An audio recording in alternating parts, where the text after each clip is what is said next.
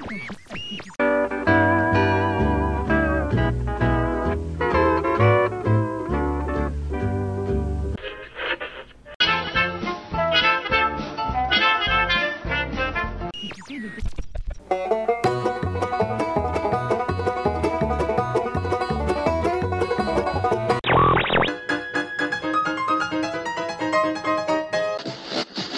know, there's a lot to do here, so you're thinking, what to do first? How about watch this show and see how to make the most of all the Walt Disney World fun? WDW Radio, your information station. Hello, my friend, and welcome to the WDW Radio Show, your Walt Disney World information station. I am your host, Lou Mangello, and this is show number 595.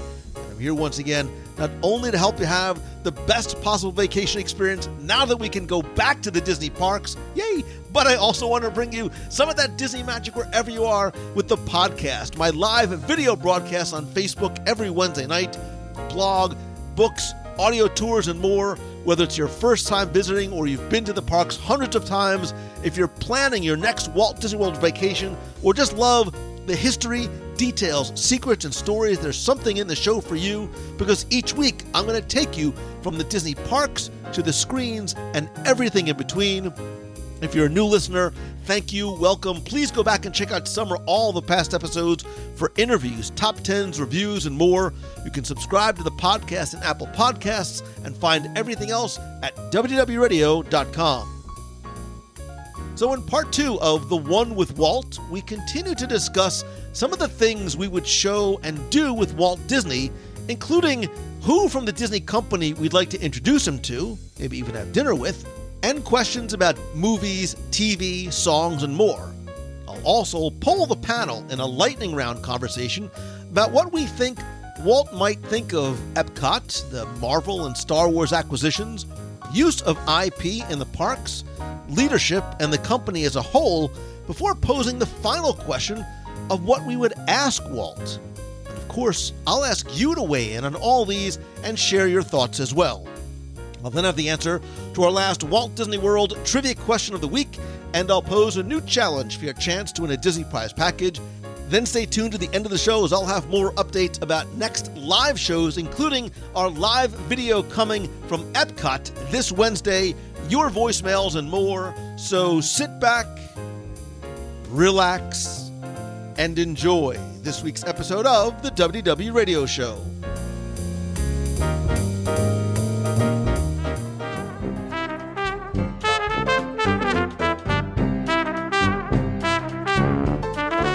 We're going to pick up where we left off last week and talk more about some of the things we would take Walt to see, do, eat, and experience, not just in the Disney parks, but in movies, TV, music, and more. So let's pick up where we left off last week in The One with Walt. In particular, other than just the cruise. But like at the end of most attractions, they end in gift shops. And so I want to know, what is the one piece of merchandise that Walt needs to see?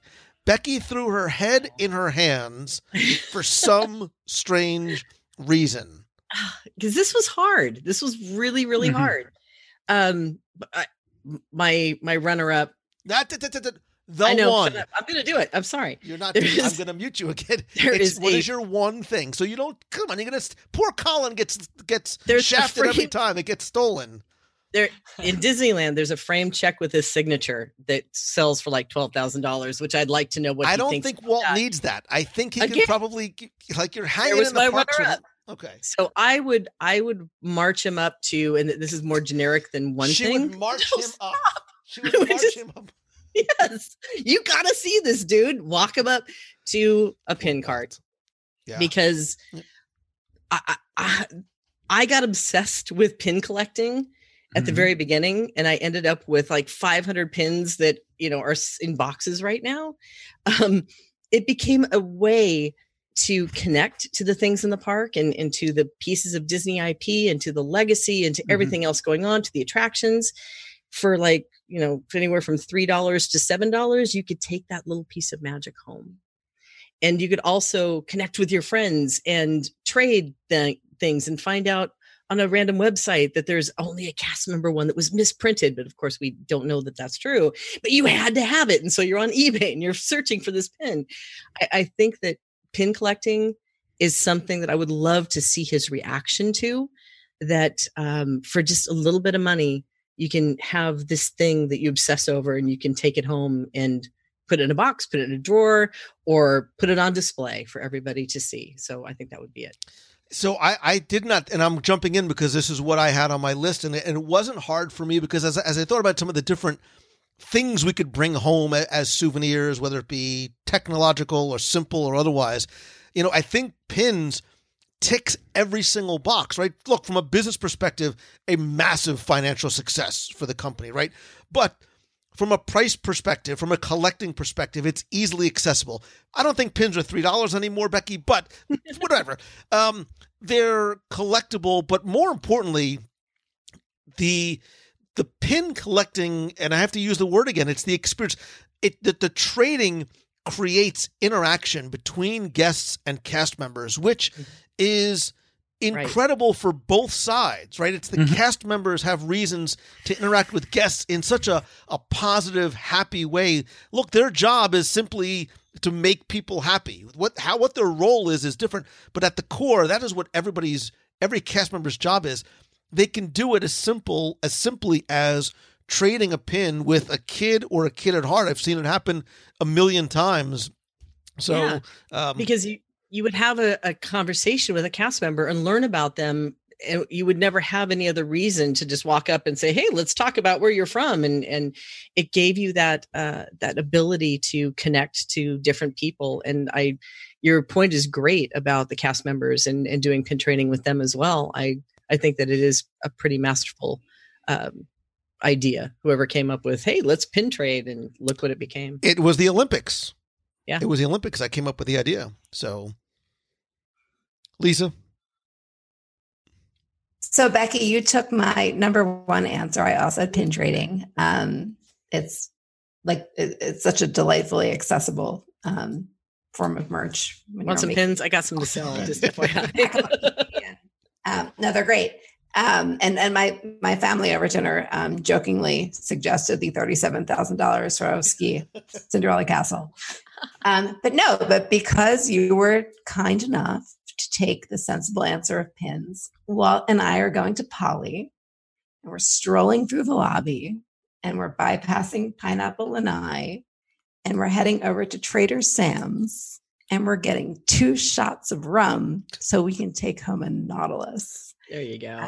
Poor Walt is going to be so drunk at the end of hanging out with the two of you. Drink and a gorgeous view of the fireworks, and I can work in March because you get to keep the mug. Good answer. I like that one. Becky likes anyone that brings her into a bar. So exactly. I was going to go to the little nub, with the souvenir glass, but hers is better. I like any March that gets me a drink with Walt. So I'm going with a Nautilus overlooking the fireworks at Trader Sam's. Walt. Feels like an expansive answer. Yeah. I'm still a little shocked she made it past Pineapple Lanai. Yeah. You know what I mean? Shot of rum on that too. Missed the rum. Yeah. This is Lisa. Jason, what's yours? So I think this was one of the hardest questions. So this may be a go with me here thing. It's the Joe Rohde crafted Mickey ears. Because it represents. Yeah, but all Jason, Mickey this has ears. to be something that you could actually buy for Walt, that you could actually find, without spending I hundreds could find of dollars it right now on eBay, no problem. No, but I think that to see, the vast array of designer Mickey ears that are out there, some really clever things, stories that are told through this article of clothing. But I think for me, it was the Joe Rohde crafted Mickey ears. It allowed me to also explain the why behind it, like who is Joe Rohde and what is this movie Up and what's that all about? And it kind of was this, because I think he'd get a kick out of all of that, and I think he'd love the story behind it. And I want a pair myself. Carlos, what about for you? I will go a little bit nostalgic. Well, for sure, Colin is not aware what we're going to talk about, but I would love to show him Paul Mickey. I would love to show a talking Mickey with technology behind that can help you to navigate through the park and give you information and give you hints. I would love. I still have mine, so I would love to. I would love to show him Paul Mickey. I think. Have you met Pal Lou? No, no. But Paul Mickey is my merchandise, and for me it was so hard because merchandise is something that I never paid too much attention to. But this is Paul Mickey. And Colin. So this one, I went kind of a different way, but not entirely. And my mind immediately went to the fact that Walt was so much about the experience that the parks portrayed rather than the dollar revenue at times. And it was more about the performance and the stage and what they brought to a theatrical experience because he was a film guy by nature. So I went to the thought process of what tells the story best as far as what you can buy that reminds you of the story that you had in the parks. And to me right now, a glaring example of that is the creatures in Galaxy's Edge and Black Spire Outpost, where you can take home a piece of the experience that you can't get anywhere else. And it's something very unique, very different that helps you tell a story. If you want to bring it to a family and realize, look what I got at Galaxy's Edge, look what I got in Batu. And for me, that was kind of where my mind went with it because it was so much about the story.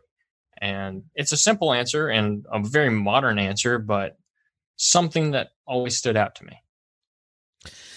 You know, I'm sticking with pins as my answer, although I think you could make an argument and going back to Galaxy's Edge with you, Colin, but in a slightly different direction.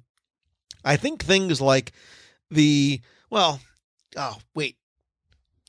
So now I'm gonna break my own rule. I don't care. So I was gonna say the build a droid because it allows you. It's like building your own little audio animatronic figure. You can inject personality into it. You can control it. You can customize it. You know, it really becomes an extension of you. I think the build a lightsaber experience is without a doubt one of the best things you can do. That's my number 2. God, yes. Listen, I'm a crier, man. I don't care. I took my son. I was just overcome with emotion for a lot of different reasons. So, and I don't even think you need to be, I mean, obviously it helps to be a Star Wars fan, but just doing those things where you can give your child, your spouse, your friend, your parents, whatever it is, the opportunity to create something that is special and uniquely theirs and take it home.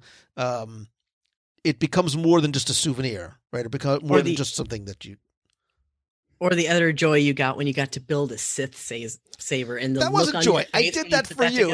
I gave me the heebie-jeebies because I'm not a Sithy kind of guy at heart. All right, listen, I have many. I thought long and hard about these questions. I want you to relatively quickly,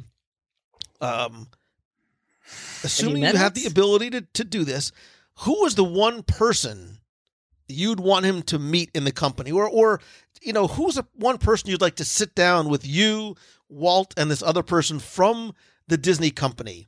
You're sitting down with your, you know, I'm going to treat all of us to cozy cones. Who's the one person you want to sit down with and have dinner with, you know, from the company? It's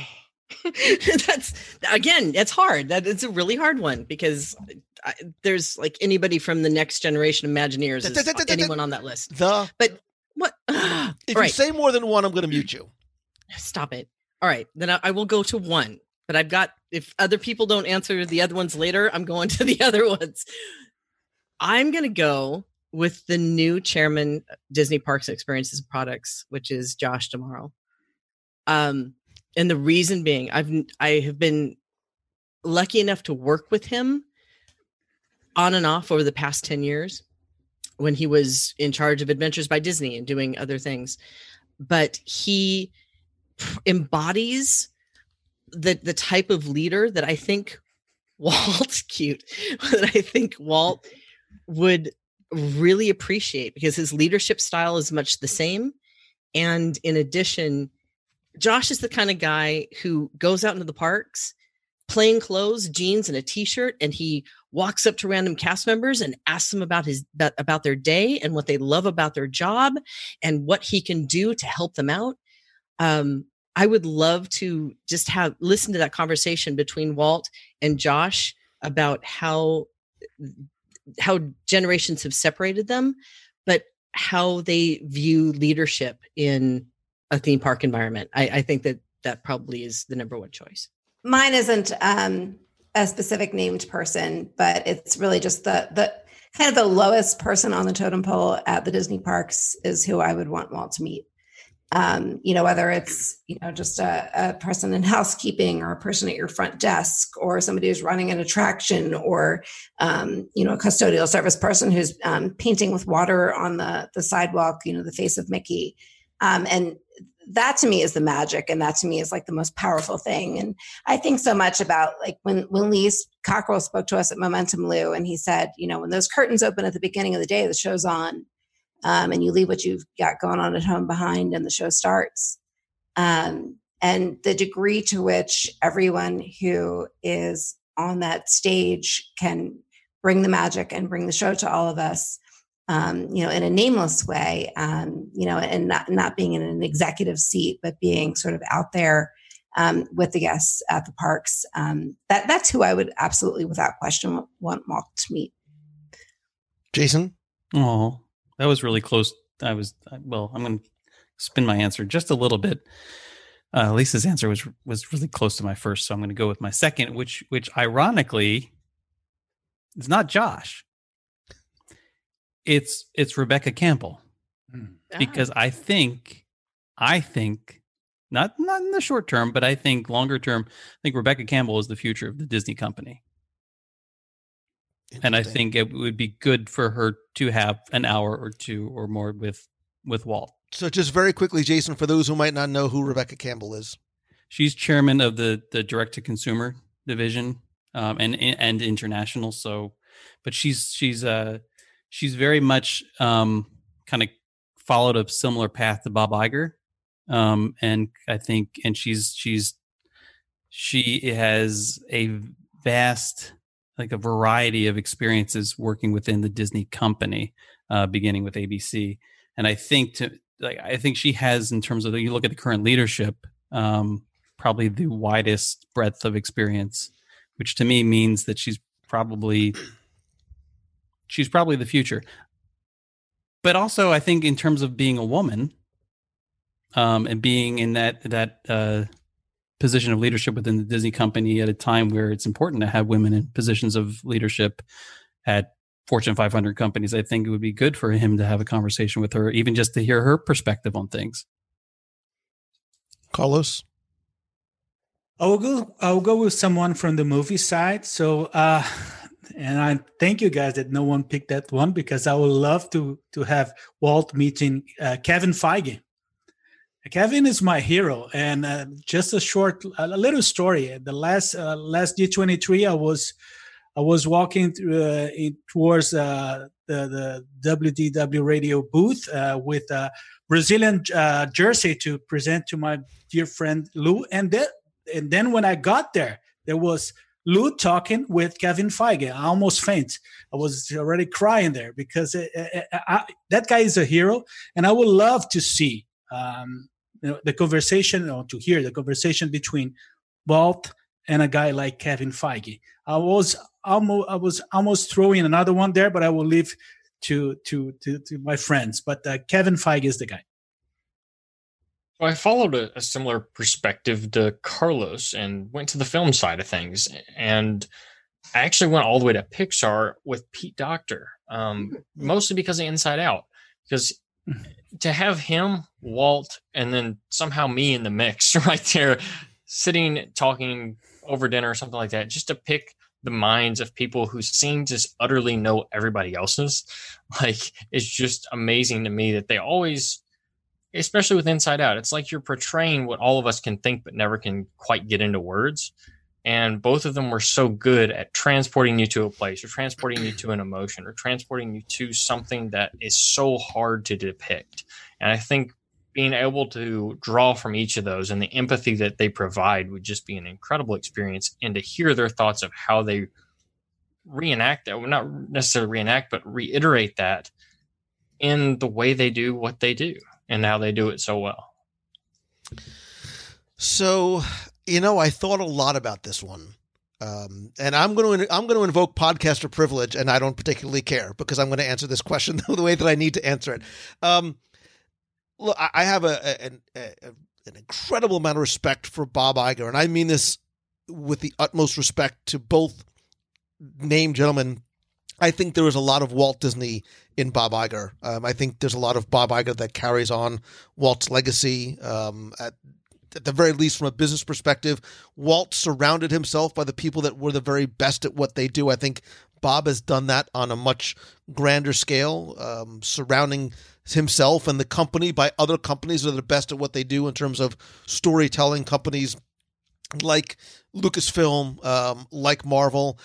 I thought from a creative perspective, and someone who likes to push boundaries like Walt, I think Joe Rohde needs to be there as well. So I decided I'm having dinner, and I'm inviting Bob Iger, Joe Rohde, Kevin as long Feige. As we can come, you can put whoever you want on. Yeah, pretty much. Listen, Kevin Feige, who, again, one of the great blessings of this show has been able to get to know and become friends with Kevin and understand, like you said, Carlos, I think there's a lot of Walt's thinking in Kevin too. I think he's a brilliant storyteller whose why is motivated in pure passion for the brand, both Marvel and Star Wars.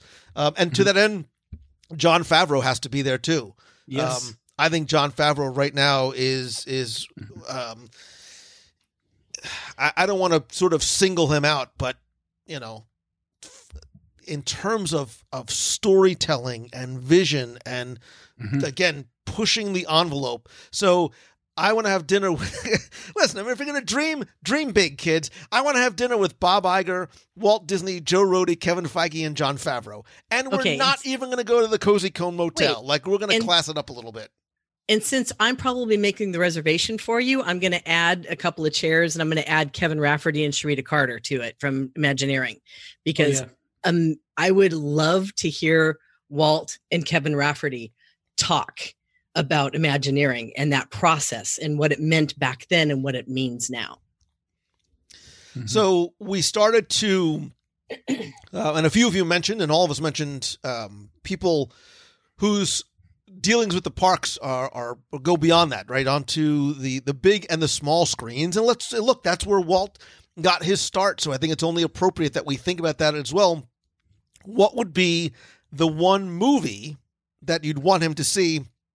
More importantly, what would be the one movie that you'd like to sit down and watch with Walt?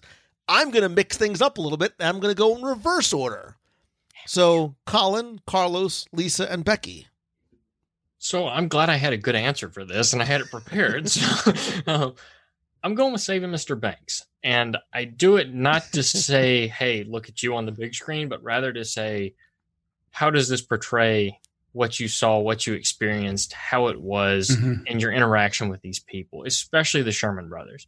And I know Richard Sherman touts that it's a very keen likeness to it, and that's incredible to hear. But just to hear Walt explain it and share the backstory and all the little details of that, and to see how he thinks of Tom Hanks portraying him, because I'm always a huge Tom Hanks fan. Everything he does is just amazing to me, but that's where I have to go. And it's part of its sentimental reasons, because I absolutely love that movie because of the nostalgia factor, but I got to go Saving Mr. Banks.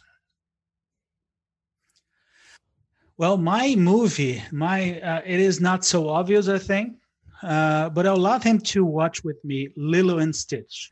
And for many reasons. The animation, I think, is amazing. It is both classic and fresh. And the whole Ohana theme.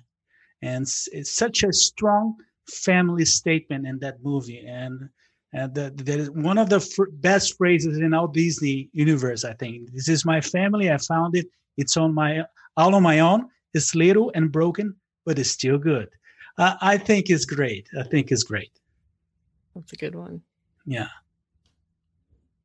Jason? This was near impossible to nail down, to just narrow down to one. And I wanted to be selfish and pick my favorite, but I won't do that. I think it would be Meet the Robinsons. I think I'd watch Meet the Robinsons with him because I think it gets to the heart of everything that he was about and everything that he'd want to stand for in terms of inspiring the next generation to think outside the box and to not give up. And he was somebody who just he got knocked down and he got right back up and he didn't give up in his dream.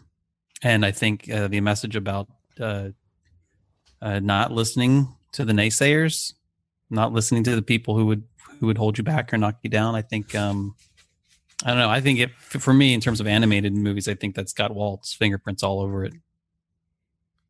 Lisa? So I was really torn on this one too, between wanting to watch, one of the older movies that he had a hand in and maybe getting some inside information on the making during the viewing and showing him something newer. And so I think I kind of settled on a happy middle ground. I went to something that I talk about a lot. It doesn't get a lot of love. It's one of my favorite Disney movies, but live action Cinderella. I would love to see his reaction to it. I think it's one of the most beautiful things that's come out of the canon in a long, long time. I'm not a huge fan of the live action movies, and I'd love to have a conversation with him about them. But I do think that this one was extraordinarily done.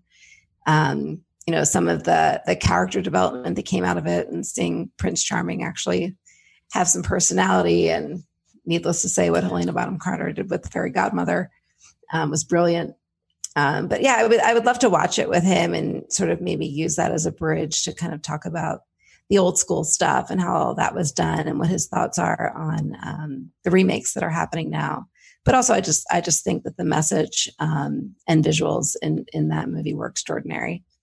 I've never seen it.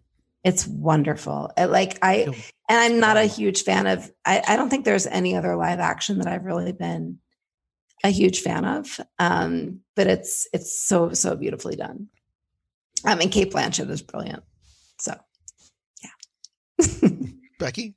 Well, since Colin stole part of mine, and then I could easily kind of flip it and say Mary Poppins to hear the backstory, but I'm not going to do that. I'm going to take a different tactic, something that he didn't have any hand in. Because obviously Colin's already told us all the backstories that we're going to hear now. What goes around comes around. Exactly. So I'm going to go, because if he's going to end up having to go into Galaxy's Edge, I'm going to go with Star Wars. And the reason I'm going to say that is I remember sitting in the theater and the first opening scene with that Star Destroyer coming over your head and being just in awe of what I was seeing and experiencing from just the opening scene. The difference in that technology and how a story was being presented, I think he would appreciate that difference between 1966 and 1977. It really, from the time he passed on, there wasn't a lot of years between those two, but the technology and how things were presented were completely changing. And I think that he would appreciate how different it was being presented on screen as opposed to when he was involved in the movies that he was working on, such as like the animation with Mary Poppins and so forth. So I think that's what I'll go with. I am both grateful as well as shocked and appalled that none of you mentioned the obvious choice. How none of you even mentioned in passing 2011's Mars Needs Moms is just beyond me. Sorry. Okay. We're a disappointment. We get it. Clearly. You know what? I didn't have any honorable mentions. I didn't have any other ones on my list. This is the first one that came to mind, and I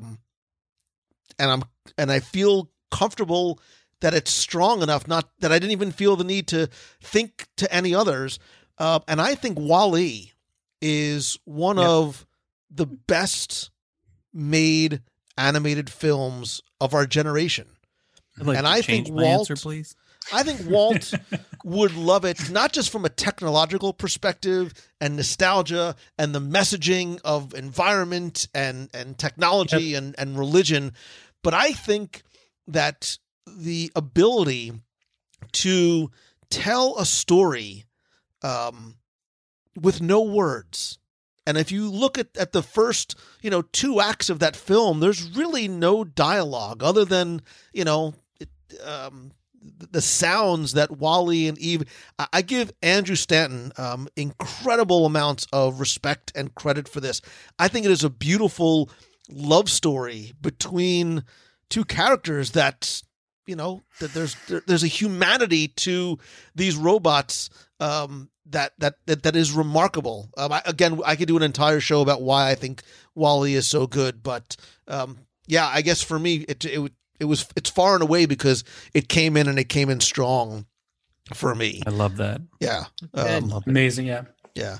So what would be the TV show that you'd want to watch with Walt? And I think you can have some fun with this one. I did not qualify it really. So again, we'll do the same reverse order just for fun. So Colin, Carlos, Jason, Lisa, and Becky, I'm giving you time to think and Google. Thank you. So I didn't have a great answer for this, to be quite honest, but I went with something, this may or may not count, but I went with Disney Plus and prop culture, just because I think it would be interesting to see, especially the Mary Poppins episode. And I know I'm going back to that again, but something about the legacy that those films have had, especially Mary Poppins in this case, and the effect they've had on people's lives. Not only the people that were a part of them and seeing that, but also how all of that was preserved to an extent and how they found it different places and how it's meant so much to so many people and has created memories for so many over the years. And it's a simple answer, much like a lot of mine tonight. But that's what I went to. And I don't even know if it counts as a TV show. It's more of a series, but there we go. I dig it. I dig that answer. Carlos? For me, it's so hard because I'm not a TV show guy, but now being second is easy. I will go with The Mandalorian, and in the whole storytelling progression of that series, I think it is amazing. Now, in some way, I can include Jon Favreau in the whole thing, and I love that. And I'm not someone that usually sticks to a TV show or to a series. But in that case, it's amazing. Well, clearly, Three's Company would be the appropriate answer. But no, I think this was really hard. I just want to have fun. I think we'd watch, if we could only watch one episode of something, we'd watch the very first episode of Phineas and Ferb. Wow, the roller coaster episode. Yep. We started it all. Yep, it's just. I mean, it's such good fun. It's clean. Yep. It just draws you in. You love these characters by the end of that particular episode. And it was a hit. I mean, it remains a huge hit within the Disney. Oh, now I want to change my answer to Gravity Falls, but that's another good one. Gosh, it's an amazing one. Yeah, but look how I snuck that in, right? Yeah. Lisa. No, I'm just waiting for Lou to drop Lost into the shuffle. But I actually did have Lost for like a heartbeat. Would you stop saying Lost already? For the guy. Where he was going. We got to go back, Kate. Only if he watches Buffy and the Vampire Slayer too. No, so as much as I would love to binge out on Stranger Things with Walt, no, I mean, my like obvious easy answer is the Imagineering story. I don't know if that qualifies as a TV show. We cut the cord a while ago, so I don't have a. If you watch it on a device in your living room or your phone, it counts as TV. Okay, so yeah, I would love to watch the Imagineering story series with Walt and just get the some of the back insight and let him see, what's happened. But he's just sit there going, fast forward. I saw this one already. I was there. Just move on. Just keep going. Get to anything past 66. Poor Bob Gurr cries. He would cry together. Becky. I'm not sure I like this last position anymore. It's, It's not all Colin cracked took up to my be. Colin took my second. Carlos took my third. Lisa took my first.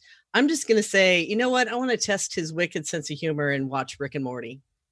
Because animation at its finest in today's world. But you guys covered all the ones I had on my list, so there you have it. You know, I think as a whole, I think Walt would love, excuse me, the idea of, you know, we take for granted that there's sort of always been a Disney Channel, right? And now that there's Disney Plus, I think Walt would love the fact that there was a dedicated channel, not just bearing his name, but that was, you know, again, the idea was Wonderful World of Disney gathering around the TV set as a family on Sunday. Now there was content and programming for the entire family that ran 24/7, and now the entire library literally being at our fingertips. All that being said, it's Lost. Not any question, far and away. I think Lost is the best TV that we have seen like ever. I think Lou, you'd have to say, well, how much time do you have? Listen, I did not say that Walt was only going to be here for like a day. Like Walt, we've got, you know, a number of seasons. We have 121 episodes. We basically have 121 hours to get through. So sit back, relax. I'm going to make snacks. Like, we're going to have a good time. Again, We'll be here for 7 months. Well, buckle up. We're watching Game of Thrones. J.J. Abrams and there you go. Can I steal that one now? I am still lost on Lost. I've never been able to understand Me too. it. I got to like episode 2 and I was bored out of my oh my God, so you mind. need to stop talking right now because our friendship is really riding on the line. Lost. I think J.J. Abrams and Damon Lindelof are fantastic showrunners and storytellers. I think J.J. Abrams is brilliant, both on the small screen and the large screen. And if you've never seen his TED Talk, it's about literally sort of what it is a great show, and it's worth. And I watched it. I rewatched it during our stay-at-home period, and I saw lots of new stuff. And I don't watch a lot of TV, and I've watched it 5 times. So that would be excessive, but so say you. But it's really good. If you watch it after years of not watching it, you pick up on nuances that you never caught in the first live viewing. Which I love, you know, kids, the days before binge watching Stranger Things when it comes out at 3:00 in the morning and you watch for 6 hours till 9, you had to wait, and there was something about that anticipation of the cliffhanger for the following week that I think made that show even better when it came out. And then you know what Walt would say? He'd say, how do we not, all these little islands that we have, how do we not have a Lost Experience island? There were rumors ages ago of Discovery Island being rethemed to. First, it was going to be rethemed to Myst, which, if any of you are old enough to remember the old video game, and then it was going to be something for Lost. So I understand reasons why, whether that was not true or it could not happen. However, we talked about things that we see, we talked about things that we taste, we talked about some things that we even smell, but what about the things that we hear? I want to know, what is the one song you want Walt to listen to? You want to sit down, and it can be from the parks, the movies, etc.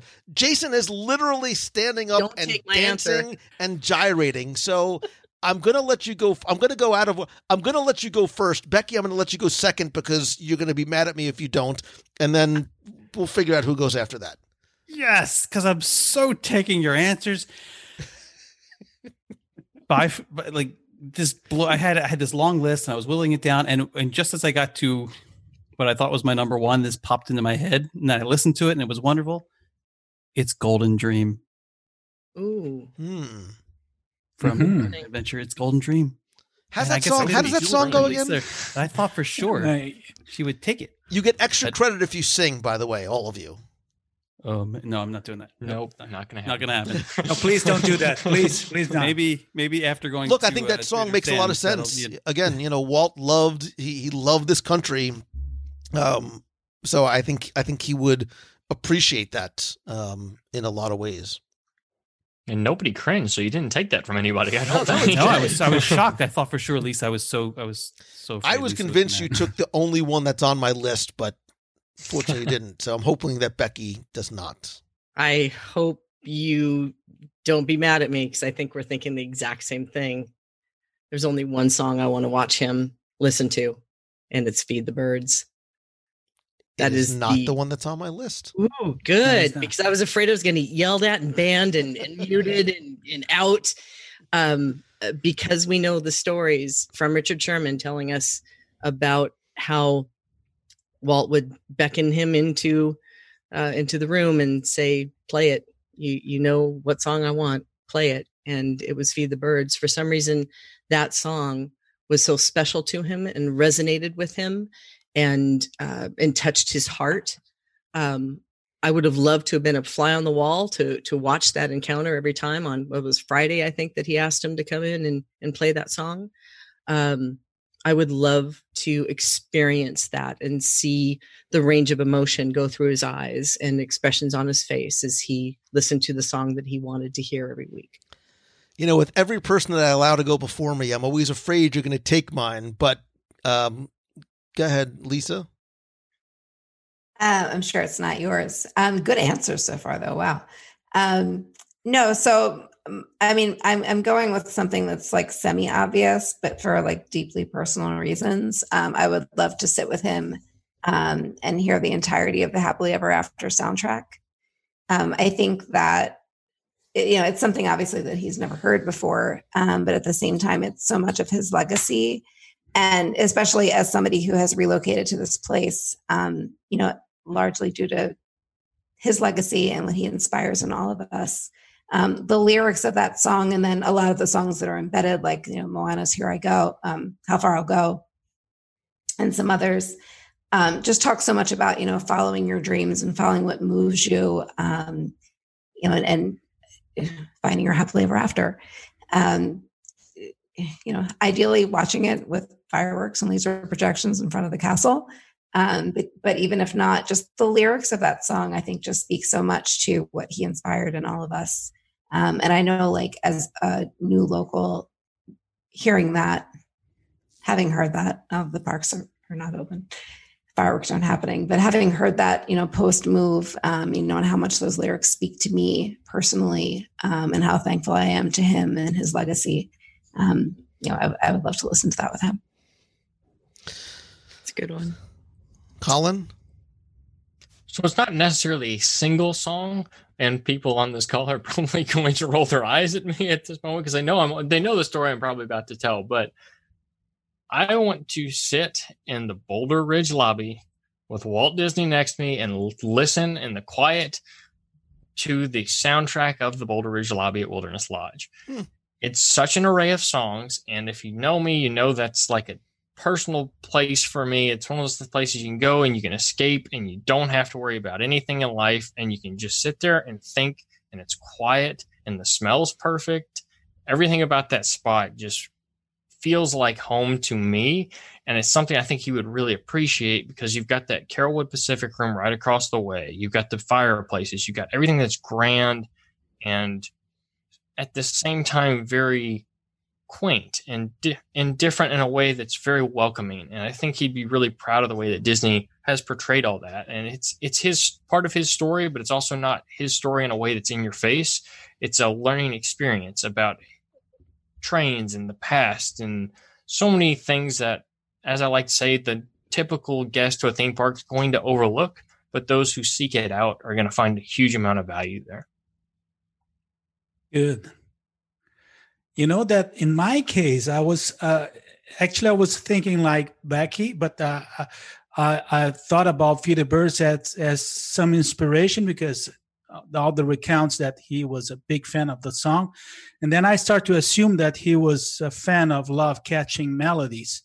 So the one that I choose was Married Life. Married Life is the theme from Up. And to show him not only the song, but that initial movie sequence would be, for me, it would be perfect. I love that song. I love the melody that brings that song. And I will sneak another one just because it's not so obvious. It's not so obvious. Just to shake things a little bit up, I would throw Hawaiian Holocaustor just for that. So I love the fact that not only did you say Married Life, but Becky looked like, what song is that from? And the fact that it's Michael Giacchino, who is... Don't even get me started on how much I love Michael Giacchino, who may or may not have written songs for, some of the things that we have spoken of tonight. However, I am so glad that none of you mentioned the right answer, because I think, and look, I think that somebody can easily argue that, Walt, you need to sit down and hear this little song called Let It Go. It's crazy how much money this made, but... Two daughters, FYI. What? Two daughters. Let It Go. That was actually on my list, FYI. But I think the song that you have to play for Walt is really Walt's anthem.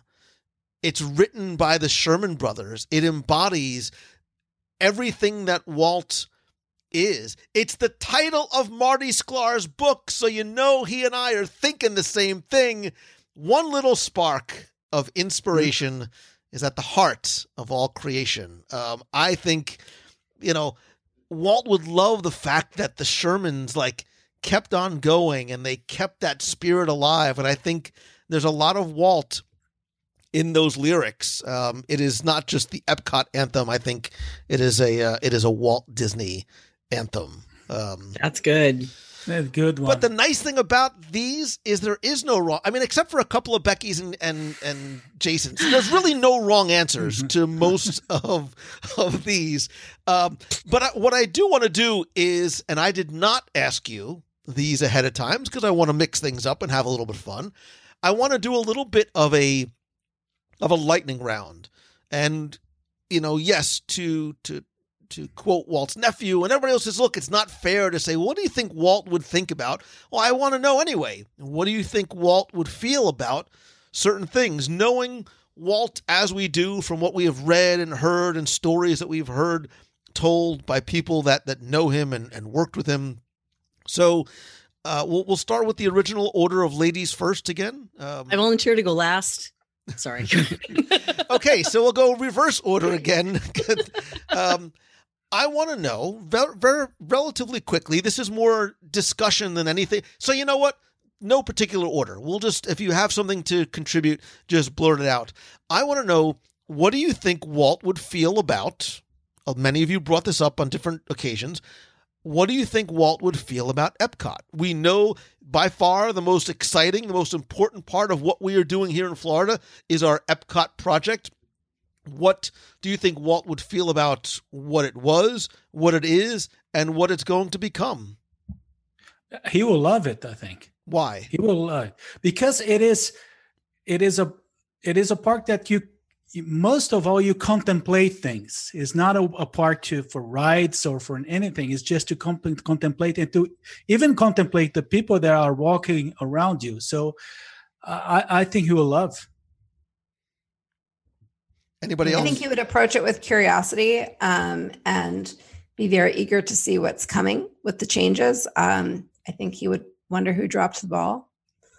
Well, I think, that's what I thought too. I think he had this. I don't think he would take kindly initially. I mean, I would love to show him around, but I think. But remember, Walt did not leave. Walt on his deathbed did not leave, and I'm playing devil's advocate. I'm not saying I agree, but Walt did not leave his specific vision for what Epcot was going to be. Many sort of tell tale of how Walt was literally laying in his bed, sort of mapping out Epcot in his mind on the ceiling tiles, but that was not necessarily put down on paper. So they were left with these two seemingly diametrically opposed ideas for what Epcot Future World Showcase was going to be. And they did, sort of the best with what they had, and zero, I don't want to say zero leadership, but it was hard for somebody to say, I'm going to step in Walt's shoes. This is what I think Walt wanted, as opposed to none of us know. Let's just sort of figure something out because this project is already off the ground. Well, that's what I was thinking. That I think his initial thought would be disappointment, but then I think that the disappointment would turn inward. I think he would recognize that too much of that project, as well as other projects, too much was all dependent upon him and his force of personality and his ability to bring these disparate groups together and to convince people to sponsor things and to convince governments to just kind of let things happen. I think once he was told the story, I think he would appreciate the aspects that are there today. And I think he would be very curious to see what's coming next. And I bet he'd have some things to say about how they should finish the project that they just started. Right. I don't want to be the guy to explain to him, like, Walt, this is why we couldn't build the city. This is, this. I somewhat agree that there might be a tad of disappointment at the first. This is like the question that I wish I knew the answer to, but to not have been able to realize bringing this dream into somebody's real world, that it wasn't just the fantasy piece of the lands, but to really impact people's everyday lives. I think that may have sparked a little disappointment, but what it ended up being, of course, has its own joy and its own experiences too. So I kind of agree with Jason that I think at first it might be that hit of, it's not something that we're able to impact everyone's daily life from creating the city, but this is what it's become, and it has brought its own special bit of magic. Yeah, and along those same lines, I mean, I think if you called it anything but Epcot, he'd love it. Like if you called it, if it was a standalone park, it was something by itself, it'd be like, this is amazing. I absolutely adore what they've done here. Right. But when you take that Epcot concept and you slim it down and you pull things out of it, and you pull the community aspect of it out to an extent, obviously there's still community there, but it's a totally different way. I think he'd be disappointed in the loss of the city aspect of things, but vastly impressed by what they've created. Again, I think, the discussion of what Epcot was in terms of original vision versus what it has morphed into, and would Walt be able to come up with some of the solutions that nobody else was able to figure out, right? Was he the guy that had sort of that plan in his mind and say, this is how we get around some of those things? Or would he be understanding and accepting of the reality of certain things? Like, hey, yes, a city sounds fine in theory, but how do you deal with things like, voting rights and a lot of the other aspects that come to the logistics of creating a city and opening Mineral that King city is up to visitors. Mineral King is a similar story. Right. I mean, his dream of the ski resort, and I still believe that it failed for the same reason, is that he wasn't there to make it happen. Hey, consolation prize. We have a monorail in Seattle that works. So I said earlier that Walt surrounded himself by the people that were the very best at what they do. And I think on a more macro level, that is what the company has done by surrounding themselves with, they filled in relatively gaping holes in terms of what their offerings were, not by trying to reinvent or borrow from others, but to bring them into the Disney fold. And with the acquisition of Marvel and Star Wars and Lucasfilm, how do you think Walt would feel about bringing in these quote unquote sort of outside companies and folding them into the Disney brand? I will start you off because you're all looking at me funny. I think it absolutely is in alignment with what Walt was doing, whether it was tasking someone who maybe wasn't comfortable being brought outside and saying, hey, I know that you can do this. I think Walt realized that sometimes finding the people, I keep saying, that who are the best at what they do. And as the company realized, hey, we are not serving a vast portion of our guests, which is, 14 to 24-year-old boys. And I hate to sort of generalize, but that was what the gap that needed to be filled. That's what Star Wars did. When you bring in Marvel and you've got 5,000 characters to take from and bring those stories to life, I think it makes perfect sense. I, for one, think it very much and I think the company also got both of those properties at a bargain too. They made when they bought Lucasfilm for $4 billion, you're like, $4 billion, they made it back hand over fist. time and time again. I would just I think you're right. I think you would be fine and maybe actually kind of thrilled about the acquisitions. But the one acquisition I'd like to tell him about, I'd say, Walt, we got Oswald back. Oh, yes. Oh, yes. You're right. Definitely. That would be something that I think the redemption. And we of that traded for the him for company. Al Michaels like it was a steal. I know. but to have to build this baby and to lose it, and to know that the company went through all of the hoops that they did to get it back, I think you're right. That would be really high on the list to make sure he knows. And I think that the larger acquisitions as a whole, like to the extent that they went toward his initial aim, with Disneyland, of creating a safe space for families as a whole to enjoy themselves in an appropriate, safe, space that everyone would, delight in. There was that gap there, in the teenagers and the older kids in the family. And while I think that, he might have preferred to fill that with, original IP from Disney, I do think that if Roy was the businessman in the business, I think he certainly respected the business side of the business. And, if that had to be an acquisition, or it made more sense for that to be an acquisition, I think he would have respected that. And I think he would have been happy to see, the extent to which, I think he would have been very happy with the acquisitions, but I think he would have, also taken a lot of comfort in knowing that they were doing original things with the acquisitions, like things like Galaxy's Edge, where, I don't think he would have been happy to see them just acquire things, at face value and not develop them further. But to the extent that they have, taken those balls and run with them, I think he'd be happy about that. Yeah. And to add to your point, Lou, really quickly, that piece about not having something for the boys, because obviously his creation of Disneyland was to have a place for the families and to entertain his daughters. But all of a sudden you bring in Star Wars, and then you get dads and sons going in to make a lightsaber together, and they're crying, and that's the memory that they and create. I want to be very, very, very clear. I am not saying that Star Wars and Marvels are boy properties. Right. I am not. So please, but that No, was a gaping hole in the company's Yes.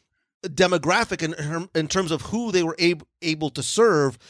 Listen, there's a lot of female Star Wars and Marvel nerds that are like, I am a bigger fan than my brothers are. So this is not me. Yeah, don't, I'm not saying that at all.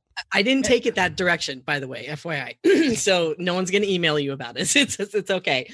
But that really was, you're right. It was a hole that was left, and all they could think about at the beginning was either you're Prince Charming or you're a pirate. That's pretty much all they really had to serve up to the sons. So seeing that acquisition, I think that was brilliant on their part for so many reasons, not only in the creativity and storytelling in the movies, but then you get into the characters, and then you get into the experiences and the merchandise. And from a business perspective, it's brilliant. Merchandise. Pixar. No, and there's another thing. I think if you think about this integrated IPs, if you think about the creators, the origin of that, it would be amazing to see Walt Disney sitting with Jim Henson, with Stan Lee, and with George Lucas. Could you imagine that talk? So somehow it is they're similar. I think that there is a strong connection, as the almost similar DNA there. Yeah, Walt and Stan and Jim are like having dinner in heaven somewhere, like looking down on all this. Yes. Yeah, and not to have like a gross oversimplification of the concept, but I just imagine a kid in a sandbox and then all these new toys coming in. Like, here's new stuff we can build with. Here's new things we can design. Here's new things we can create. I think that part of things would be such an eye-opening thing to him, knowing that we are creating our own things. We're also bringing in so many other things that hit home with people and resonate with people and create memories for families.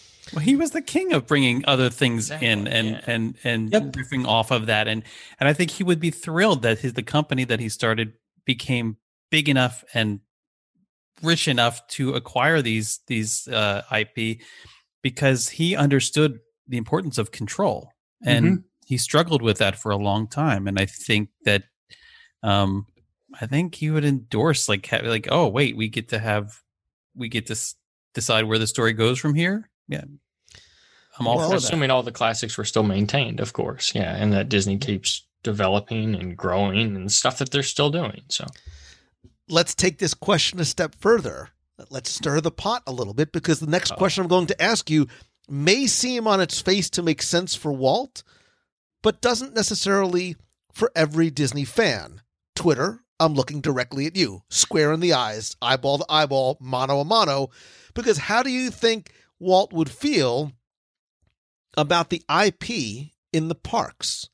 Not everyone is in love with the idea of adding, or dare I say, replacing an attraction, Maelstrom, I'm looking at you, with some IP from the movies, TV, etc. The entire point of the parks initially was to allow a three-dimensional, fully immersive experience of the stories that he had created. So I think it's somewhat absurd for people to complain about Disney IP making its way into the parks. It's sort of there's the original idea of why Disneyland was created. I think Disney was quite practical about things. On top of just sort of wanting to please the people that were coming in, and so the children that are coming into his parks, recognize Frozen Ever After more than Maelstrom. Then so be it. It's an ever Jason is waving his "Bring Back the Oil Rig" flag that is hanging behind him. I did enjoy that scene. No, Lisa's right, because it's got to be relevant to the generation, right? If you're going to bring families together and they're going to enjoy the park together, which is the initial reason why the park was created, then it has to be relevant to the kids. That makes it relevant to the parents, and you have to keep moving forward to create that element and have that dynamic go forward. And I actually went both ways on this. Originally I was very anti-IP, especially in Epcot, and admittedly just to try to preserve an experience that Disney originally intended to portray, which I think they've done a good job of doing, actually, and when they've added these in. And I think so many people were skeptical of how they would do it and how they would integrate and how it would be, if it wouldn't be this glaring, hey, here's a character in your face. And I didn't expect Disney to do that necessarily, but I do end up slightly hesitant that they may start going in the direction of, hey, this is IP, let's make an attraction, instead of let's make an attraction, let's make something new, different that nobody else has seen before, not based on IP. And the level of creativity that you can have when you do something completely new, I hope that's never lost. And it's not there yet, but I think in time it could be a very IP heavy park. But I enjoy the stuff that they've created, but I do understand both sides of the perspective in that you don't want Disney to lose a Pirates of the Caribbean or a Haunted Mansion or stuff that is original and distinctly Disney in a way that's not IP heavy. I think Walt Disney was I know, first and foremost a creator, but he was also a businessman. Yeah. And I think he understood the necessity to cut corners sometimes. He understood the necessity to partner with somebody and even accept a sponsorship for something because he needed to get it done. And I think he would understand and embrace the need to remake things and to retheme things and to retool them, not just because the times change or the interests change and you want to get attract guests, but also because the business needs change. And I think honestly, in what we're experiencing, what the company's experiencing right now, I think he would look at that and he'd say, do whatever you have to do. Mm-hmm. Don't stray from the core concept, but keep this thing afloat. And I trust you. I mean, look how far they've taken this thing. Look, Disneyland was built on corporate sponsorships. Everything was sponsored when Disneyland opened. You got to get people in the park at the end of the day. You got to pay for it. Yeah, exactly. And it's basically the main thing is the execution. If you go with the right execution, you take care of how you're going to use the IP. I think it is great. So I totally agree with it. If you just quickly, if you go back, maybe we'll talk about this one day. I'll do a show about the opening of Disneyland.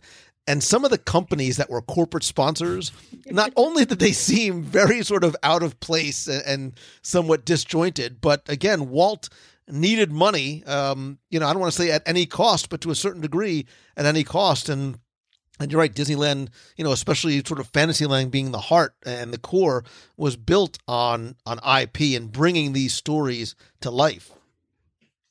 I'd also like to tell him that we own the Disneyland Hotel. Oh, yeah. Yeah. Oswald and the Disneyland Hotel, we win. Right.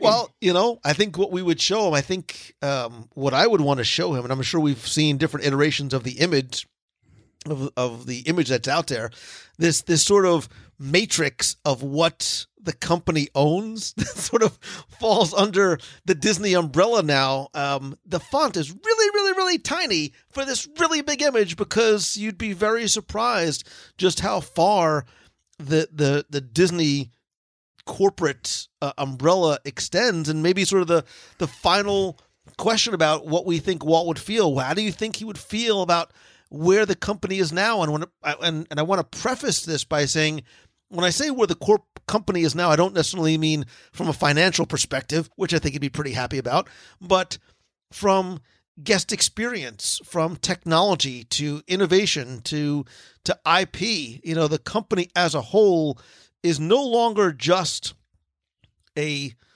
film studio and a theme park. The Disney company and what sort of falls under that, again, that sort of that corporate umbrella reaches very, very far and wide.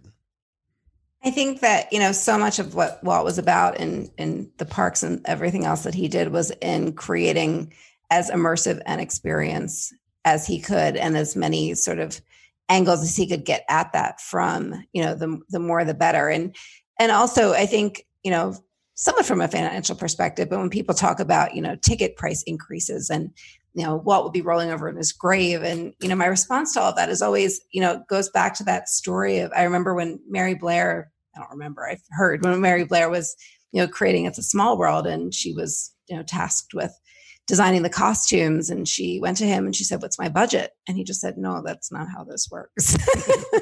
You create what you need to create, and people get their money's worth, and then they come back and they bring their friends."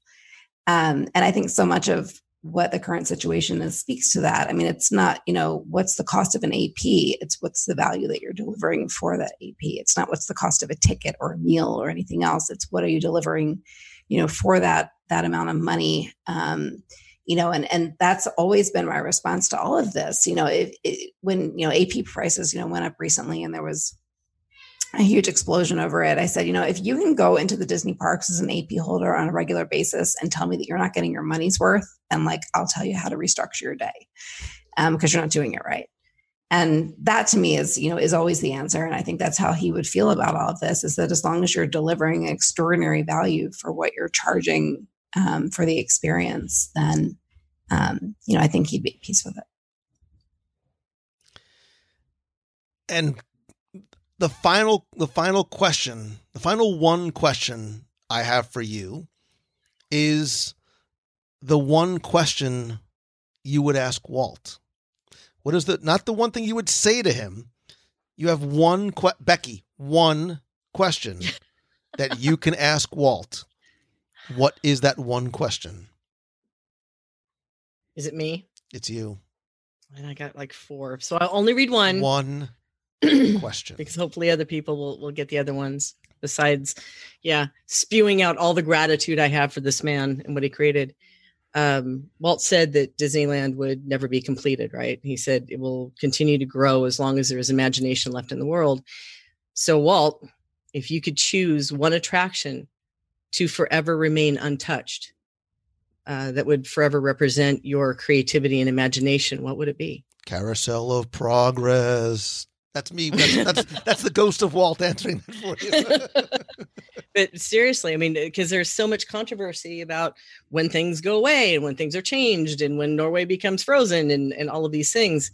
Looking at all of the attractions that were there, I mean, when I was in Disneyland in 1970, there's a lot of things that I experienced with my dad that are no longer there, and how much of that was stuff that he really loved and enjoyed. I mean, of everything that he sees now, what attraction would he ask to remain untouched that would represent him? The home on the range attraction. Wait, there's no home on the range attraction? What? Yeah.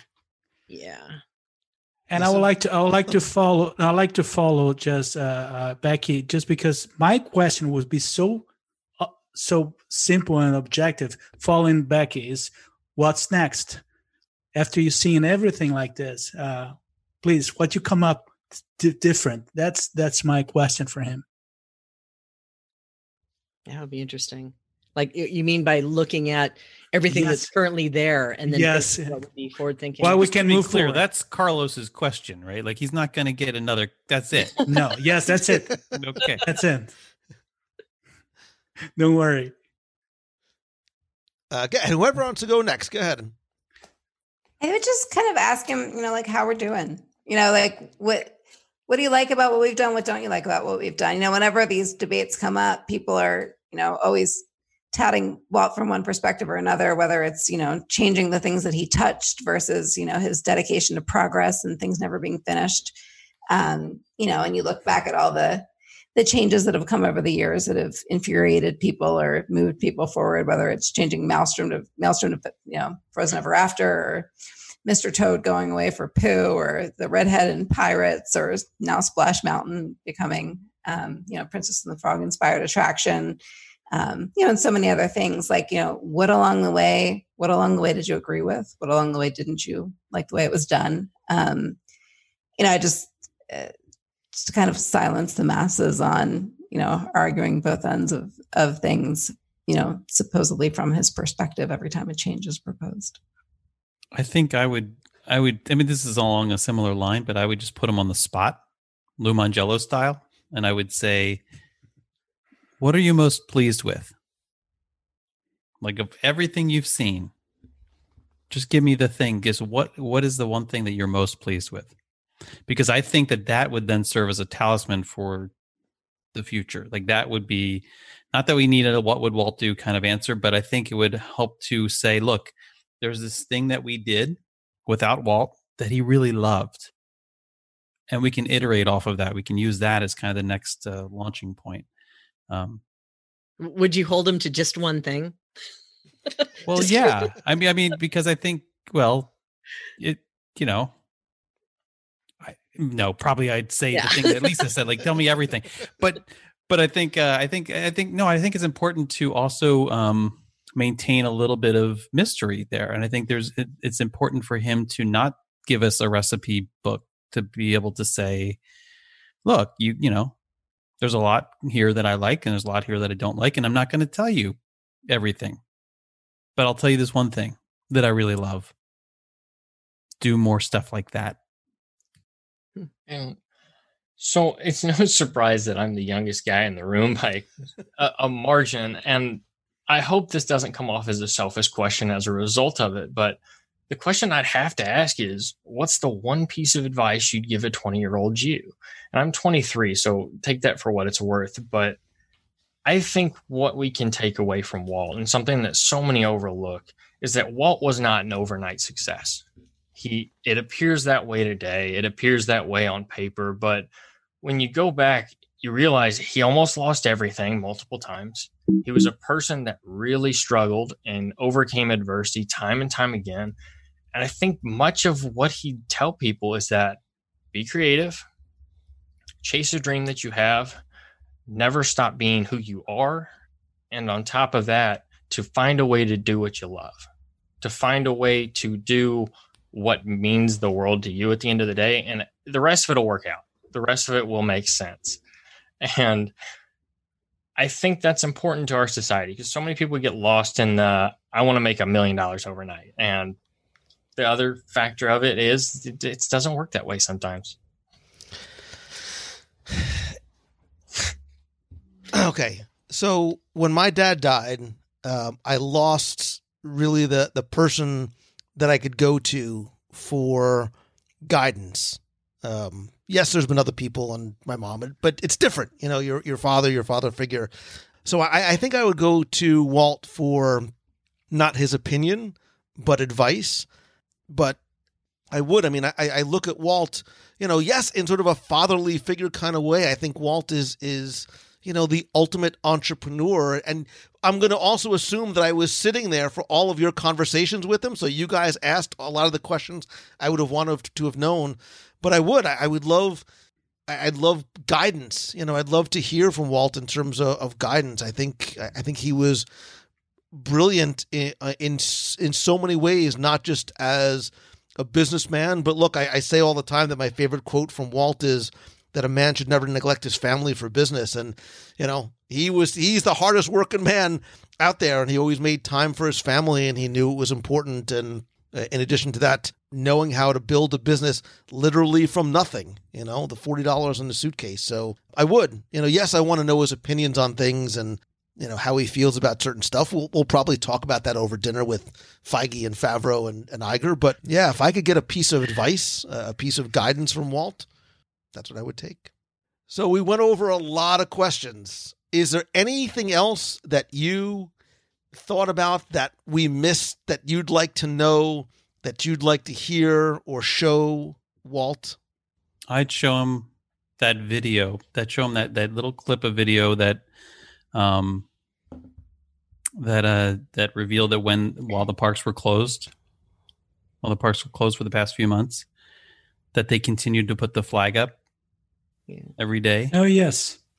When no one was there. I mean, other than a few security guards. I mean, that, yes, because I think that would speak volumes to, I mean, not only would it resonate in terms of his patriotism and his love of country and that sort of thing, but I think it would speak volumes to the level of respect that the current cast members have for him as well as for their country. Along those same lines, Jason, thank you so much. I think I would want to show him that the lamp is always lit in the apartment.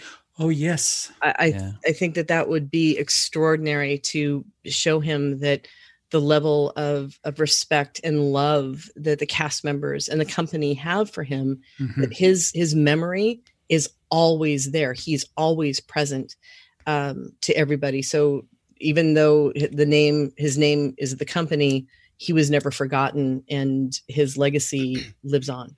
It's funny you use that word, because that's what I was going to say. As I get older, the word legacy, you start thinking about your legacy more and more. And yes, Walt certainly knew, as he was passing, the legacy he was leaving in terms of his parks, in terms of the stories and the characters and the films and the TV show. But what he probably never could have imagined is something else I would show him, which is the legacy and the impact that he had on all of us. Every one of us has a business and a dream because of him. So you know what I would show him? I would show him Mouse Fan Travel and Becky Menken. I would show him Guide, the number 4 WDW for Colin Kendall.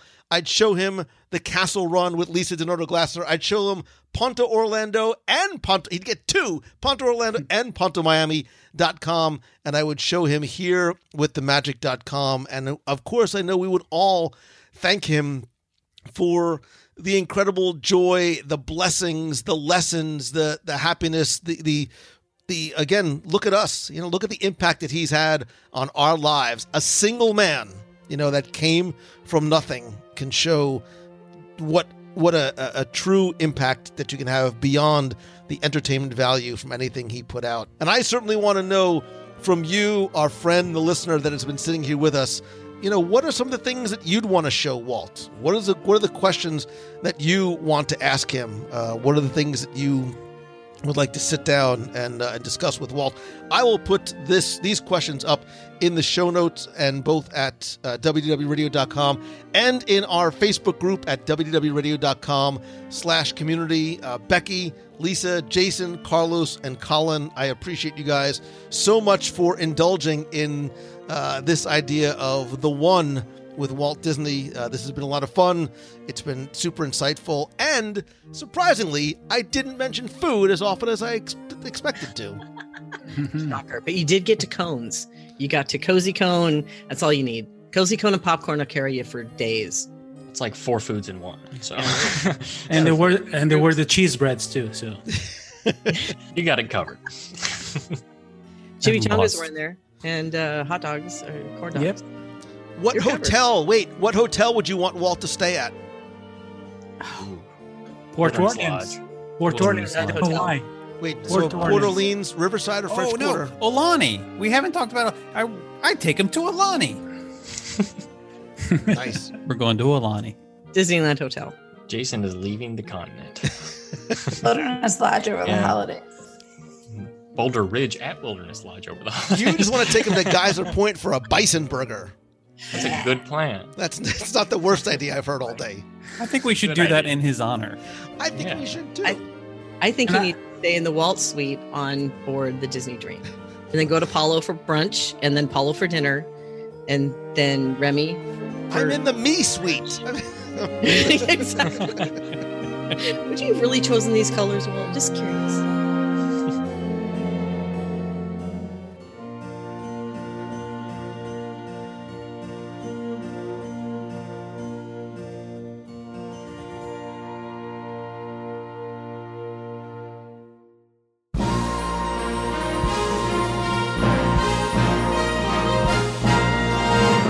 It's time for our Walt Disney World Trivia Question of the Week, where I invite you to test your knowledge of Walt Disney World's history or see how well you pay attention to the details, sometimes in what you see, hear, remember, maybe even taste.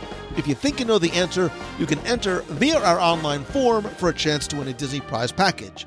Of course, before we get to this week's question, we're going to go back, review last week's, and select our winner.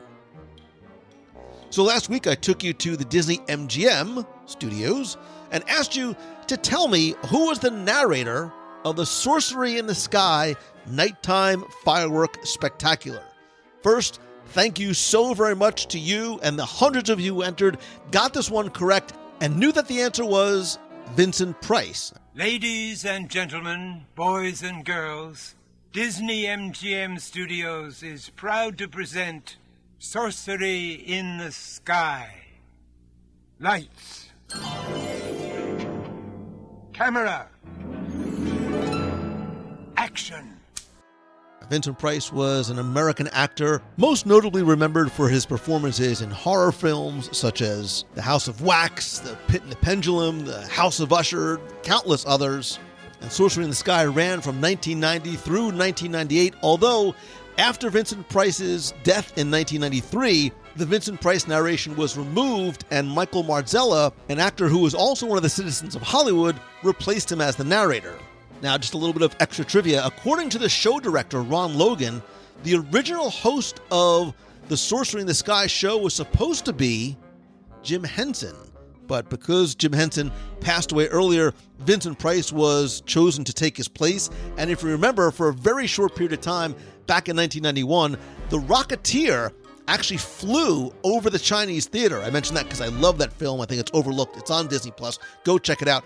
But this was only here for a short period of time. Again, what I was looking for was Vincent Price. I want to thank you again for entering and playing. I took all the correct entries, randomly selected one. Again, last week we were playing from my 102 Ways to Save Money for an at Walt Disney World book, all 7 of my virtual audio tours of Magic Kingdom, all of which, by the way, still on sale for just $10 at www.radio.com/shop. A WDW Radio vinyl sticker, a Magic Band cover, and a mystery prize, which I'm going to pull from my personal collection, which I've been putting up on eBay every week. 10 new items, vintage Disney memorabilia from the parks going back to 1971. There's also some Star Wars, and there's posters, and there's documents and artwork, lots of different things. Every auction starts at just $1, no reserve. They begin and end Sunday nights at 9 p.m. Eastern at www.radio.com/eBay. I'm going to pull one of those items out, include it in your mystery prize. And last week's winner, randomly selected, is William D. No last name, so it's just William D. But William, I have your shipping address. Because you used the online form, I will get your prize package out to you right away. If you played last week and didn't win, that's okay, because here's your next chance to enter in this week's Walt Disney World Trivia Challenge. So this coming Wednesday, Epcot Center reopens after the unprecedented closure. I will be there. I will be live throughout the day, starting early in the morning, so be sure and follow along and watch and chat at WDWRadioLive.com. But I was thinking about the history of Epcot, and you might not realize it, but Epcot hasn't been always known as Epcot. You've heard me refer to it many times as Epcot Center, but the park has actually been known officially by 4 different names throughout its history. Your trivia question this week is to tell me what were the 4 different official names that Epcot has had in its history. You have until Sunday, July 19th at 11:59 p.m. Eastern to go to WDW Radio.com, click on this week's podcast, use the form there, and again, this week you're playing for the audio tours, the book, the vinyl sticker, the Magic Band cover, and a mystery prize from my eBay collection. Also, don't forget that if you like playing and just having fun with Disney trivia, I do daily Disney trivia on my Instagram stories. It's easy, fun, takes just a few seconds to play. It's multiple choice, a great way to test your knowledge and hopefully learn something along the way. Again, I'm Instagram.com/Lou Mongello. So good luck and have fun.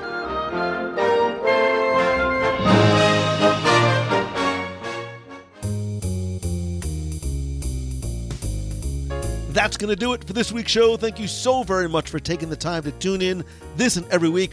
Also, big thanks to you and everyone who took the time to watch and share and spend the day with me this past week, both at Magic Kingdom for its opening day on Saturday and again at Disney's Animal Kingdom on Sunday, live on Facebook. It was incredible to be back in the park once again and to wander, explore, ride, listen, see, eat, and the fact that we were able to do it together made it even better. If you want to catch up on the live broadcasts from this past week, you can go to WDWRadiolive.com. Also, I am going to be live this Wednesday, July 15th, for the grand reopening day of Epcot Center and the first day of a Taste of the Food and Wine Festival. I plan on being there and going live for Park Open at 11 a.m., but be sure and turn on notifications both on the WDW Radio page and in the WDW Radio group at facebook.com/WDW Radio and WDWRadio.com/community. This way you don't miss a thing. And also be sure to tune in this and every Wednesday at 7:30 p.m. Eastern for our regular WDW Radio live show. As we talk about what's new and what's news at Walt Disney World, I share my top 5 live and ask you to share yours as well. Again, that's this and every Wednesday at 7:30 p.m. Eastern at WDWRadiolive.com. Huge thanks, by the way, to everybody who is part of our WDW Radio Nation family. I appreciate your love, support, friendship, and help, and I also love being able to give back to you and say thank you each and every month.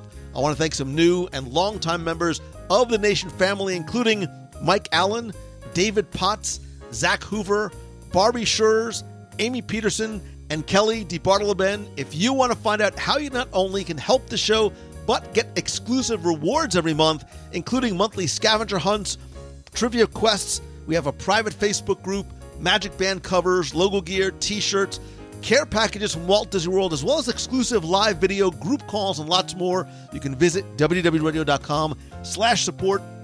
Of course, it's completely optional, but it's a great way for you to help the show and show your support for WDW Radio. And please also don't forget that a portion of your contributions do go to our Dream Team project to directly benefit the Make-A-Wish Foundation of America. Remember, this show is not just for, but by and with and about you, so I'd love to hear from you. If you have a question you want me to answer on the show, you can email me, lou@wdwradio.com. Call the voicemail, be heard on the air at 407-900-9391. That's 407-900-WDW1.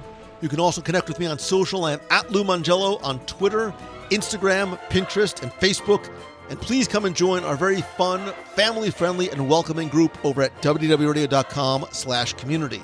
Now, I have been asked if I am going to resume monthly meetups in Walt Disney World now that the parks are reopening. I'm not quite ready to do that yet because of social distancing guidelines. I plan on doing our next virtual meet of the month coming very soon, but please stay tuned to the events page at www.radio.com for more information and updates. Also, we still have room available on our Marvel Day at Sea cruise coming up this January out of Miami for 5 nights. I am so incredibly excited. Gosh, we're going to need that more than ever. For more information or to get a free no obligation quote, you can go to www.radio.com/Marvel Cruise. Speaking of cruising and Disney Cruise Line and any Disney destination, as the parks are reopening and we're starting to think about traveling once again, if you are coming to any Disney destination or any travel destination on the planet, please go and visit Becky Mankin and the entire team over at mousefantravel.com. You've heard me mention them before. It's not only who I recommend, it's who I trust. It's who I use, and that's why I'm so comfortable now more than ever to help you plan for your next vacation. and to help you with any questions you might have. They not only find you the best possible prices and all available discounts, but it all comes at no cost to you. Please go and visit them over at mousefantravel.com. And as always, my friend, and you are my friend, I mean that, whether we have met yet or not. And all I ask is that if you like the show, to please help spread the word. Let others know about it. It's how our community can continue to grow the right way. So tweet out that you're listening, share a link to this or your favorite episode on Facebook, or if you can, take just a few seconds to rate and review the show over on Apple Podcasts. It's incredibly helpful. I want to quickly thank some recent reviewers like Kristen Lay 17, who says, I've been listening since 2012. It's still one of my favorite podcasts out there. Highly recommended for all Disney theme park and fans in general. You'll love Lou and his enthusiasm and knowledge for all things Disney. Basketball Jonesing says, great pod, love the positivity, very knowledgeable too. Force user Chris says, it's truly magical. I first heard Lou on a Star Tours documentary from the Force cast. I love Ryan. Those guys are awesome. Since then, I've been listening every week and going back to the archives to see what I missed. Lou's heartfelt, energizing, and really captures what makes Disney so special for all of us. And Wayne 0770 says, I enjoy listening to Lou between my Disney visits, the last time in 2017, the next one in 2021. He keeps me entertained and informed about my next visit. Keep up the good work. You should write an autobiography? Really? Would anybody read it? Anyway, Wayne, Force user Chris, Basketball Jonesing, and Kristen Lay 17, thank you so very much. Again, just search for WDW Radio in Apple Podcasts or go to www.radio.com/iTunes. It'll give you a link and instructions on where and how to leave a review. Finally, most importantly, thank you so much for taking the time this week to listen, to watch, to be part of, and help grow the community and conversation. I hope that this show, at the very least, just makes your day happier. It inspires you to be better.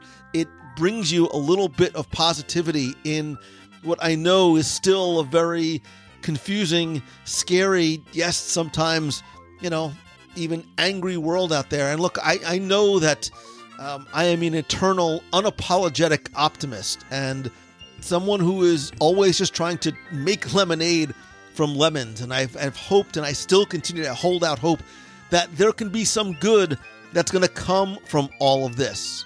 Not only to us personally and individually, that we could maybe spend more time with family, work on that project, read a book, reach out to people that maybe you lost contact with, but together as a species, at humanity, we have an opportunity, we have a responsibility to not just be respectful and civil towards one another. We don't have to agree on everything, but treat each other online and in person with understanding and kindness and positivity. Be an example for others. Choose the good. I promise you that positivity is contagious. You will feel better. You'll make other people feel better, and the tide will rise for everyone. I hope that you are staying safe.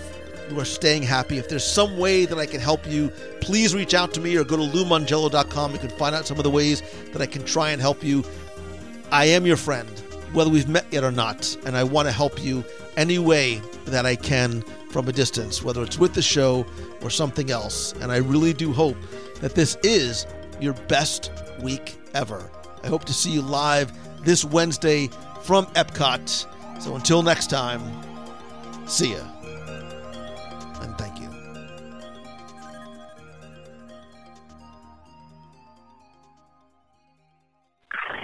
Cousin in Miami, Kelly here.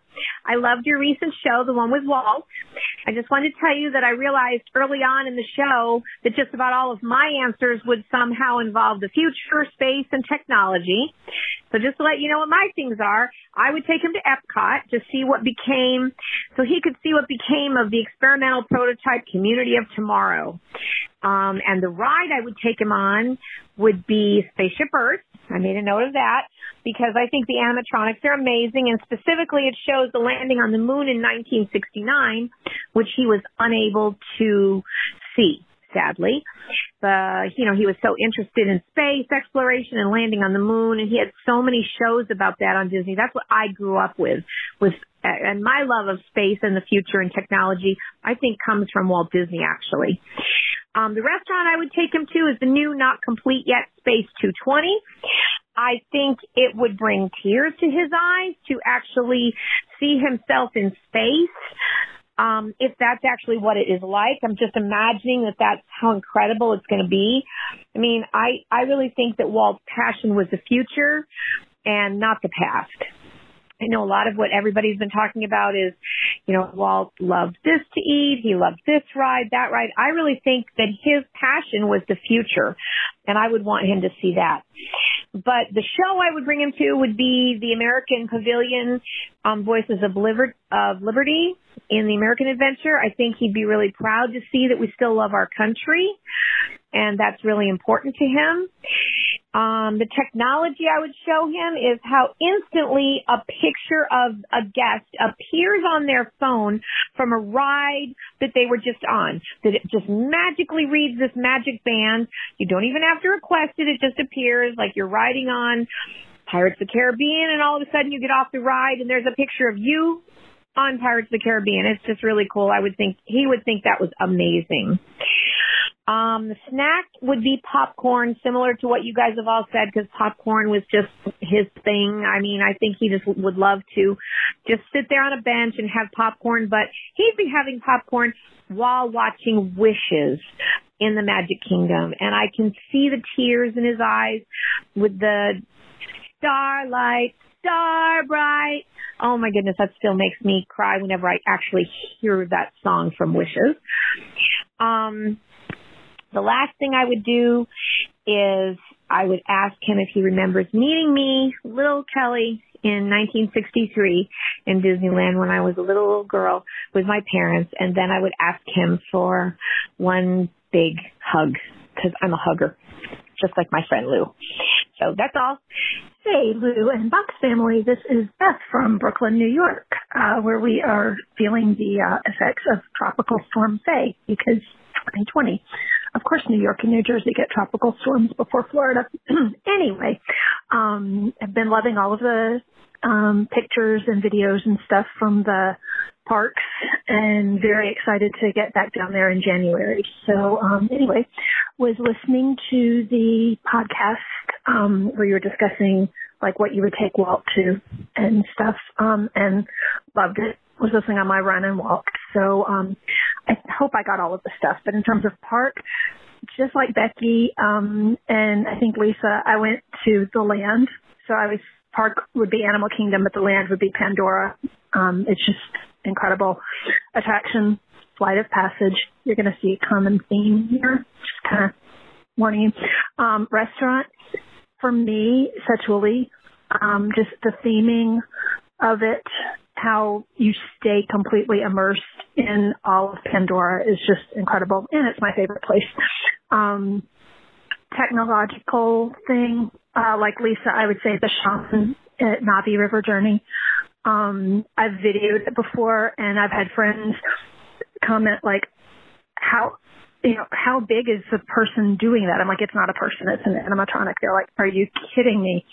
But then also exiting, I timed so that we exit sort of right at that transition between day and night, because all of the lighting changes and all of the ambient sounds change, and it's just incredible.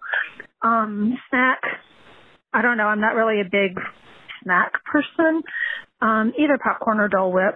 For the cruise, I would say the magic or the wonder the first night in Animator's Palette, because I wouldn't do the last night because not everybody gets to do the last night. You have to be on a 7-night or longer cruise to do the drawing bit yourself.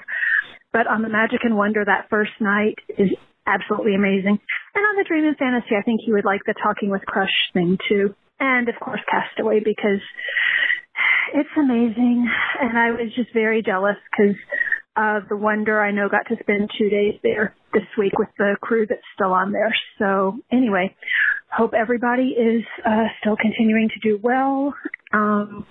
Those of you who can't get down to the parks, enjoy.